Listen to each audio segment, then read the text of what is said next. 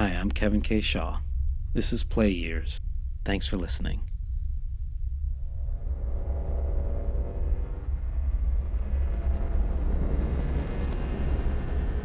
You are on a very fast-moving ship, but you are still about 6 months away from your destination, which by all accounts takes you past a planet with intelligent civilization.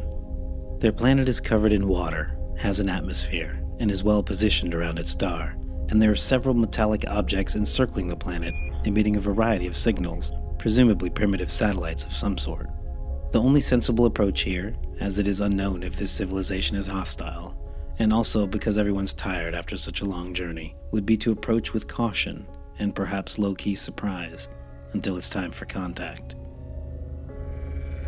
Although your ship can't cloak in the presence of this much starlight, and although you can't magically disguise your ship as a comet, you can attempt to maneuver closer to the real comet you've been rapidly catching up to for a year.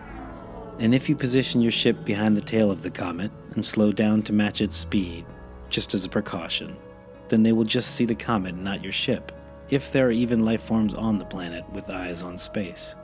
Plus, the fact that this particular icy comet has formed two tails as it approaches its star should, in theory, make this stealth maneuver towards this unknown planet that much easier.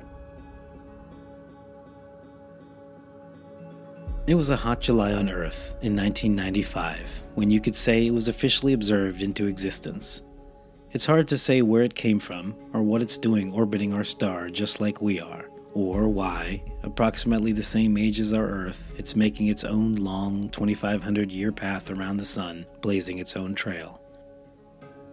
And we don't know exactly where it came from, but nevertheless, as the bubble of our solar system flies around the galaxy, this giant icy thing has been flying around with us all along, and none of us knew. Except when it came to within 7 times the distance from the Earth to the Sun. When it was that far away, it happened to be spotted by 2 sets of eyes, one in New Mexico and the other in neighboring Arizona. They saw a pale dot in the direction of Globular Cluster M70, and the dot would grow a tail and then 2, but they didn't know it then. Still, these 2 men, amateur astronomers that hadn't met each other, found the same new furry dot as they looked through the gates of heaven using a telescope on a dark summer night. Last names Hale and Bob. Although it was so far it wouldn't be visible to the naked eye for almost a year, they would eventually adorn Earth's skies for 18 beautiful months, and it was bright, brighter than anyone thought it would get. Pretty soon everyone was looking at Hale-Bob's comet around the world, and astronomers had turned their telescopes towards its coordinates. Parents took their kids out into the backyard with binoculars to have a look, and together, humanity pretty quickly reconfirmed its existence over and over again. Although it was no danger to Earth, it was definitely not imagined. At the same time, a group of people living together, secluded in a suburb of San Diego, were also looking up at the comet. And it was the confirmation they needed to shed what they called their containers, which were their bodies, and to graduate, or level up, and meet with the spaceship that they imagined was traveling in the comet's tail. This was the magic moment for which they had been waiting for 20 years, their chance to beam up, so to speak.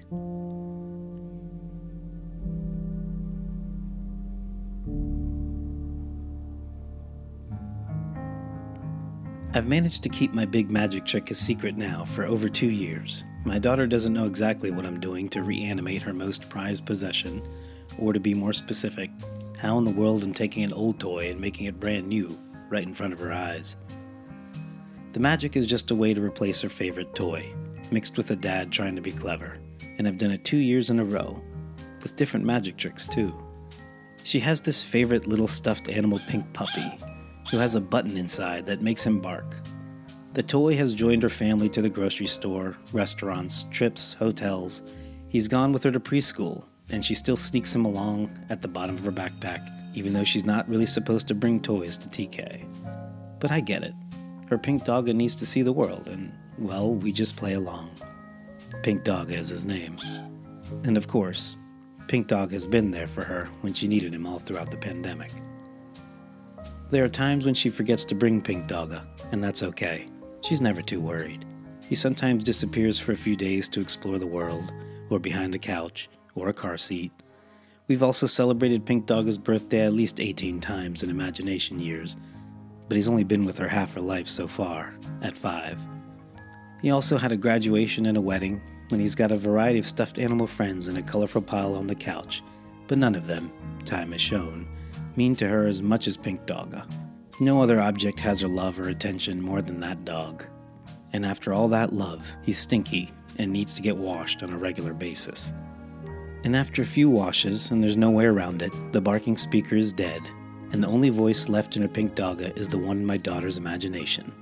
And after 12 months of regular washings, he can no longer sit up, seams are coming loose, his pink fur is whitish gray, and he's ready for retirement. And so when her doggo was ratty again from another year of washings, it was time for the yearly birthday magic trick to rejuvenate him, so to speak, by her father, the magician. The magic transforms the old Pink Dogga, broken bark and all, into a shiny brand new Pink Dogga, exactly the same, except with fresh, bright pink fur and, of course, that little bark again. And given that she still loves Pink Dogga, it's a great way to start her birthday. I used a cardboard box with the new Pink Dogga I ordered already secretly inside. I put a taped cardboard wall in the middle, and on each side of the box a small hole with an identical cover. She puts the old ratty Pink Dogga on one side, I spin it around a few times to confuse her, and she pulls the new Dogga out from the other side. I decorated the box with pink wrapping paper, but it was simple as that, and it worked. My son was laughing and my wife amused, my daughter staring, wide-eyed, smiling, flabbergasted, super happy, hugging her new Pink Dogga. She asked me how I did it, but I just told her she did it. The magic works because of her love. There was something quite spectacular hiding in those two tails of Hale-Bopp as the comet approached the sun, steadily melting, coma getting larger and longer. It was something that probably got their imaginations going. But those researchers observing the tail found, and measured, an important clue, a piece to help them complete the grand puzzle of where all life on this planet comes from, or at least another confirmation. And although none of those researchers ever even considered if there was a spaceship hiding there, they knew for a fact that in the tail were the missing ingredients for building life. Now, the building blocks of life are complicated, just as perhaps the building blocks of living a good life. And every once in a while, for whatever personal reason, some people feel as though life on this earth isn't perhaps good enough the way it is to stay for the whole ride. It's hard to say. I can't claim to know the reasons why someone would cut the journey short, but this cult, more recently calling themselves Heaven's Gate, kept a steady eye towards that comet getting ever closer and readied themselves to graduate from earthly life.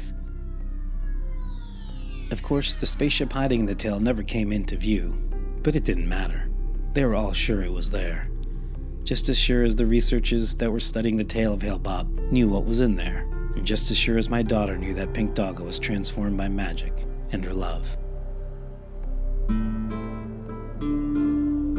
In the scientific sense, life begins with 4 ingredients. These ingredients together, after a variety of reactions and transformations, give rise to life.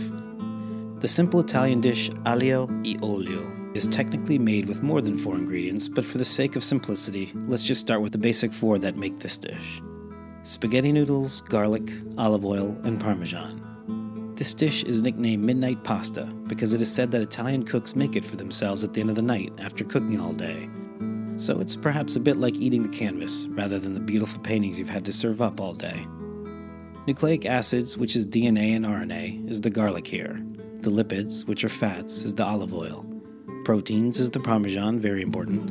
And glycans are carbon chains made and used by all living things. Think of them as sugars used for fuel and increasingly complex operations over time. So the spaghetti noodles. We also need energy, and water doesn't hurt. For life, that energy is UV light, or the flame under your pot of boiling water. So that's the basics of life, but of course it can taste better. Add salt, evolution. Italian chilies, of course, sex. Not sloughing off a fingernail to create a person is a nice touch. Also add some Italian parsley, which is nurture, whether it's instinct, environment, nature, religion, parenting, or just love. And lastly, basil, proper diet, and oregano, proper exercise. But they are needlessly debated as to whether they are really needed for life, or at least this dish. Now let's rewind these revolutions around the sun and travel back in time a few billion years. Backwards from humanity to a monkey-like creature, to a mouse-like creature, all the way back to that salamander that crawled onto land. And then just keep going back, until all the animals disappear, until there's nothing but prehistoric plants, and then go back further, until even the life down to the microbes and the oceans disappear, and then slow down, as the oceans themselves shrink. Okay, stop. It's just barren Earth now. Not entirely raging volcanic fire anymore, but lifeless nevertheless. Today, a short day, around 20 hours, the Earth celebrated its 840 millionth birthday. We're about 3.7 billion years ago from where we started this journey, so let's look around. Rocky landscape everywhere. In front of us, we see a dark pool is formed. We approach it carefully and sample the liquid in the pool, the jagged edges of rock digging into our suit as we kneel. We run the sample through our pocket spectrometer and gas chromatograph, but no noodles, no garlic, no oil, no Parmesan. Nothing in this primordial soup, or in the air. Where is everything? Where is everything we need to generate life? Did we go back too far? What did we skip? Life begins through a maze of paradoxes because, of course it does. You could say it's magic, or you could say we haven't quite figured out the entire trick. But we do know you have to begin with a genetic molecule of some kind, like DNA or RNA that is capable of passing along blueprints for making proteins. But cells can't copy DNA and RNA without the existence of proteins themselves. Glycans are compounds of carbohydrates bound to proteins. And you need lipids to give us the membranes we need to hold everything inside and together. But once again, only protein-based enzymes can make lipids. So this paradox is a mystery, and the more we learn, the deeper the mystery gets. Many scientists have tried to create these building blocks in the lab, and they did achieve simple aminos using a variety of tricks: ammonia, gases, even injecting lightning to spark life. Finally, after a series of failed experiments and a few successful ones that took him and his colleagues down the rabbit hole for 6 additional years, Dr. Frankenstein of Cambridge was able to synthesize nucleic acids, amino acids, and lipids, key ingredients needed for early life, using only a pair of simple compounds and UV light. Sorry, his name was not Dr. Frankenstein. Rather, it is the respected John Sutherland and his team of chemists that did accomplish something in 2015 that perhaps a hypothetical Mary Shelley might be intrigued by 200 years earlier. And even more of a feat, they only used 2 compounds to create these blocks of life: hydrogen cyanide and hydrogen sulfide. So, building blocks of life can perhaps be cooked up on Earth in the early atmosphere and in a variety of primordial pools that eventually mix and combine over time with rains and runoff. And simply by using the sun's ultraviolet energy, hydrogen cyanide and hydrogen sulfide can transform into the missing building blocks of life that we're looking for. But what about the cow? Parmesan cheese doesn't just materialize, and for oil, you need an olive, or at least a seed to grow an olive tree. And you need seeds to grow wheat and garlic, too. So where on earth do we get hydrogen cyanide and hydrogen sulfide if that's the cow and the seeds here? Well, we don't. First, we have to look up at this ancient sky. And like bread from the heavens, we see comets are streaking across it. A few 100 million years of comets, in fact, with some hitting this planet and spreading its contents across the Earth. These compounds found nowhere on Earth at that time are common in comets, and they were in Hale-Bopp's tail, too. Perhaps just a few 100 million years in Earth's early history of regular deliveries from the cosmos of our favorite flying creator-destroyer, the comet, may have deposited exactly what was needed into our boiling pot, and eventually helped give us the dish of life that we all love to eat. I called it the magic dogga wash, and it worked. A combination of sleight of hand and a father's love. I got her to look at me with eyes filled with wonder and confusion, and that was pretty magical. Her brother had a lot of questions, so I finally explained the trick to him in private, but I haven't told her. She's pretty much instantly accepted it, and the old dog was long gone in the trash. But all the previous love and memories instantly downloaded into her new pink dogga just the same. And it's all right by me not to let her know the magic wasn't, quote, real. She'll figure it out soon enough. For now, she still breathes life into that inanimate object every day, and not just her conversations with Dogga or the stories she tells us about him, or his side adventures that only she knows about. There's love there, even without life. Certainly more love than the houseplants or the family fish or the other living beings besides humans in her orbit. And there's magic there too, in that love. So why not feed the imagination and build upon the mythology? They were heavily influenced by Star Trek. One could say these people had evolved a very strange system of belief, or just had very active imaginations that completely took over.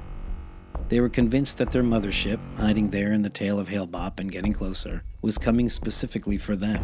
And when that comet in the sky that the world was looking at finally approached perihelion, its closest approach to the sun, it would be time.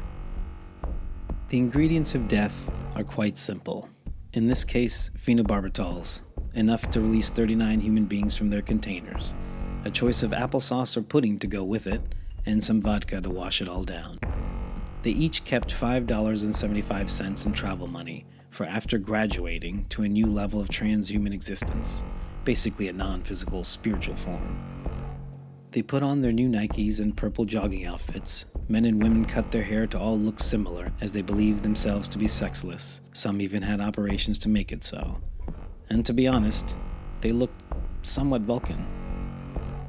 They recorded their testimonials and farewells on a VHS camera. They said their cheers and maybe choked or gagged a bit before a final dream about that beautiful comet in the sky and the ship in its tail coming for them. But this wasn't magic.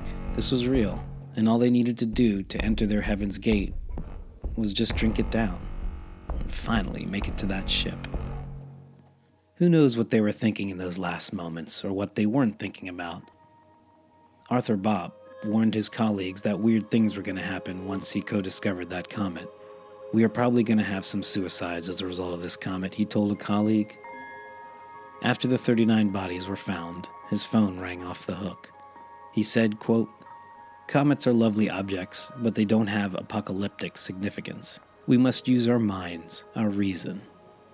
But I'm not sure reason, when fighting our minds and our powerful imaginations, will ever win. Apocalyptic or not, one thing is certain. Comets both make life and take life." Now, the problem with impressing your kids with magic is that they're going to want to keep seeing it again and again, and also, somehow it has to get better. And after another year of washings, for her 5th birthday, and my second magic trick, I came up with a new idea. 2 cardboard boxes and 2 black bags, exactly the same. In one box, I put the new dogga, and put that box in a bag and under the cabinet in the kitchen island. The next morning she arrived for breakfast and sat on the opposite side of the island from where I would perform the trick, and she was already excited and ready for what was about to happen. She carefully put her ratty old dogga in the empty cardboard box. I closed it in front of her so she could see, and I put it in the black bag. Then she opened an envelope I gave her with a poem about her pink dogga, which I will spare you, but her brother read it to her. The poem instructed her to look under her seat for the magic words that would bring Pink Dogga to life. Under her seat was a pink note in the shape of a paper airplane that she had to open. In the note were the words, "I love Pink Dogga," which she had to say out loud, very loud, for the magic to work. During all this distraction, I had already switched the box in the bag in front of her with the one I had hid under the cabinet. When she was done with the magic words, I told her, "Open it." She looked at the box in front of her and opened it, and there it was again, for the 2nd year in a row, a brand new Pink Dogga. I know there will come a time when Pink Dogga won't have this kind of attention. There will be a day when she puts Pink Dogga back in the pile of stuffies and probably never picks him up again. Or maybe it'll happen over time and not all at once. But either way, there will be a time when the inanimate object that had so much life breathed into it will return to being inanimate again, like a quiet comet in deep space that loses its tail when between trips around its star. Nearly everything that happens in the cosmos appears to be creation and destruction in a repeating cycle of varying time frames. Sure, that asteroid killed the dinosaurs and 95% of the life on this planet, but that meant the quarter-sized burrowing mouse-like mammal finally got a shot to eventually climb up trees, become monkey-like, and then ape-like, until walking upright. And sure, the Mars-sized body that slammed into early Earth almost destroyed it completely, but the collision spewed enough material in space to begin an orbit and eventually form our moon, which in turn gave us the tides and tide pools we need for life to crawl onto land from water. Destruction, creation, destruction. A cycle of utter chaos and unified harmony, and a grand chain reaction as wide as the universe. Just zoom out with time. The Hindus believe their god Shiva is the destroyer, but destroying to make room for creation, so Shiva is known as the creator too. How can we say the universe tends towards chaos when we know that stars form from dust, and galaxies form from stars, and everywhere we look we see systems giving rise to planets? When are we ready to admit balance is in charge rather than entropy? Or is that my imagination? Scientifically speaking, all we really know is that comets exist when we see them, and approach us from seemingly out of nowhere. We think from a far-off place at the edge of our solar system called the Oort cloud, but we know for a fact we've been visited by comets from back when our planet was only a few 100 million years old up to now. And these life-giving comets have been quietly passing by, or sometimes hitting us with a bang and absorbing into our planet. Perhaps no different than a giant interplanetary sperm, tail and all, seeding life anywhere it can find an egg that's in just the right position from its star. It's sad to think no one told them that maybe the spaceship they were looking for, flying through space, was the spinning ball they were already on, and since their container expires anyway, why rush it? It would have been nice if that group of people that were playing the same imagination game my daughter plays put it away at the right time, and before any real harm, just like she will. A healthy dose of nostalgia for a stuffed animal or a sci-fi show never really hurt anyone, but ultimately even nostalgia can be placed carefully into that soft and furry pile for a last time. While imagination can take an inorganic, inanimate object and bring it to life, and at the same time take you on a trip into the cosmos on the tail of a comet, or back in time to early Earth, it can also take your life if it's not handled with care and compassion and true creative spirit. Because imagination is a force in the cosmos that is, at the end of the day, a tool to fight all that chaos. Imagination is a creator. It brings ideas together and builds upon them in unique ways. It can help bring magic to whatever is out there in our daily lives that attempt to destroy it, or distract it, or make it numb, or reliant on others' imaginations in the form of mindless media. It's easy to make our imaginations useless and leave it to others, and that's okay too. Not everyone is equipped to both use their imaginations and rein it in when or if needed. With or without imagination, time and growing up in general forces everyone to move on from their imaginative youth, if they're lucky to have one. And even Hale-Bopp needs to continue, but it'll come back again one day. Maybe to reignite the imagination of humankind once again, likely around the year 4380, if we're still around then, or at least if we're still using our imaginations. Imagination can take you only so far before it too must return to suspended animation. So perhaps the real magic might be what we can make of each day for ourselves and the ones we love, even if it's just in the form of a magic trick that will someday, when she's grown up, just be a fuzzy memory, a simple seed of wonder planted on her birthday. Like all parents that do their best in this natural evolution of growing up, it does seem infinitely better to be a creator of our children's imaginative world than to be any kind of naysayer. And comets are the pink doggos of the cosmos. They animate worlds over time and have futures we can only dream about as they shed their long bridal veil of magic ingredients wherever they go. And these ingredients of life have always been space travelers. Earth is just the only base we know of so far. So, Arthur Bopp was probably right. Comets don't have apocalyptic significance, and Pink Doggo magically defied aging and beat both growing up and time itself. And although I can't do the magic forever, and I suspect the last time she'll even want the trick has already passed, when Doggo's days are finally done, I can still at least make her favorite simple garlic and olive oil pasta dish whenever she wants, and give her as good a canvas as any to build a more beautiful painting of her life than anything her father could overactively imagine. Truth be told, hers is one of my most favorite stories of life to imagine, and I'm both eager to see how it continues to unfold, but also overwhelmed by how fast it's unfolding. Maybe that's the reason for the trick. just to get another year of magic out of it all before it ends. But I do have one last piece of magic that's in a long orbit around the sun like Hale-Bopp, and it won't happen for a long while. But it's one more pink doggo that I bought and keep wrapped, unopened, in storage, for maybe giving to her daughter someday, if she has one. That is, if I'm lucky enough to get the magical chance in life to reignite a new generation's imagination and reopen a flood of memories like a distant, all but forgotten comet, returning again, one last time before we meet that reincarnated spaceship in the heavens. Imaginatively speaking, of course. Let's not get carried away.